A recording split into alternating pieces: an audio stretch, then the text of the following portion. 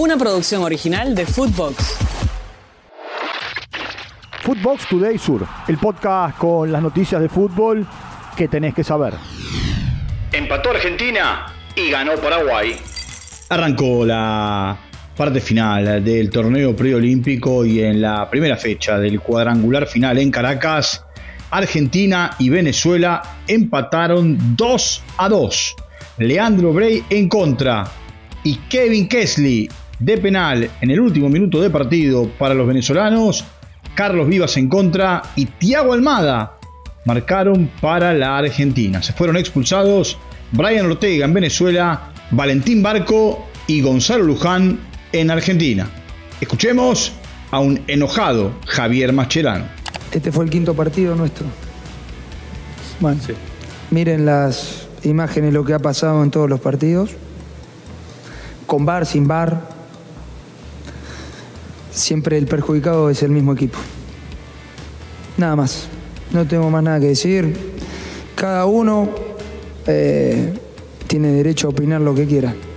Pero la realidad y los datos son uno solo y la realidad es que hemos pasado por todas. Por su parte, con gol de Fabricio Peralta, la gran sorpresa la dio Paraguay al ganarle a Brasil 1-0 en la parte final del partido. Recordemos que Ángel González le atajó un penal a Hendrik cuando el partido estaba 0-0. Paraguay tiene 3 puntos, Argentina y Venezuela 1, Brasil no suma unidades. El jueves Argentina jugará con Paraguay y Brasil ante Venezuela. Primera victoria. Como visitante en el estadio José de la Giovana, Boca le ganó a Tigre 2-0. Miguel Merentiel marcó el primero, lleva 11 goles en los últimos 12 partidos y Darío Benedetto marcó el segundo. Benedetto tiene 71 goles con la camiseta de Boca y es el goleador número 19 en la historia del Xeneize, alcanzando al mítico Paulo Valentín. Escuchemos justamente a Darío Benedetto. Sí, obviamente, hacía rato no jugaba varios minutos, bueno, lo aproveché al máximo, que me sentí bien dentro de la cancha y bueno, como bien decís, es bueno poder convertir, hacía rato que no lo hacía, bueno, ojalá que podamos seguir así, que recién arranca el campeonato, ¿no? Tigre tiene un solo punto en la tabla, mientras que Boca acumula 5 unidades. No pudieron ganar. San Lorenzo y Unión empataron 0-0 en el estadio Pedro Vigain. En San Lorenzo se fue expulsado Elian Irala. El Ciclón tiene 2 puntos, el Tatengue suma 4. Escuchemos al gallego Insúa. Creo que el equipo hizo un partido aceptable.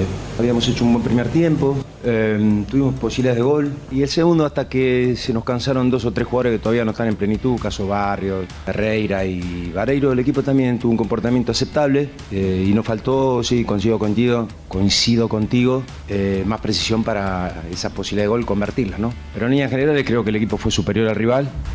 Por su parte, en el Estadio 1, en La Plata, Estudiantes y Racing empataron 0-0. Se fue expulsado Said Romero en Estudiantes. El pincha tiene 7 puntos, mientras que la Academia suma 4 unidades. El Tomba con puntaje ideal. Volvió a ganar Godoy Cruz, esta vez fue en condición de local ante Lanús 1-0 en el estadio Víctor Antonio Lagrotaglie. El único gol del partido lo marcó Tomás Konechny en el minuto 89. En la previa hubo un homenaje al Morro García al cumplirse 3 años de su fallecimiento. Godoy Cruz tiene 9 puntos y Lanús tiene 3.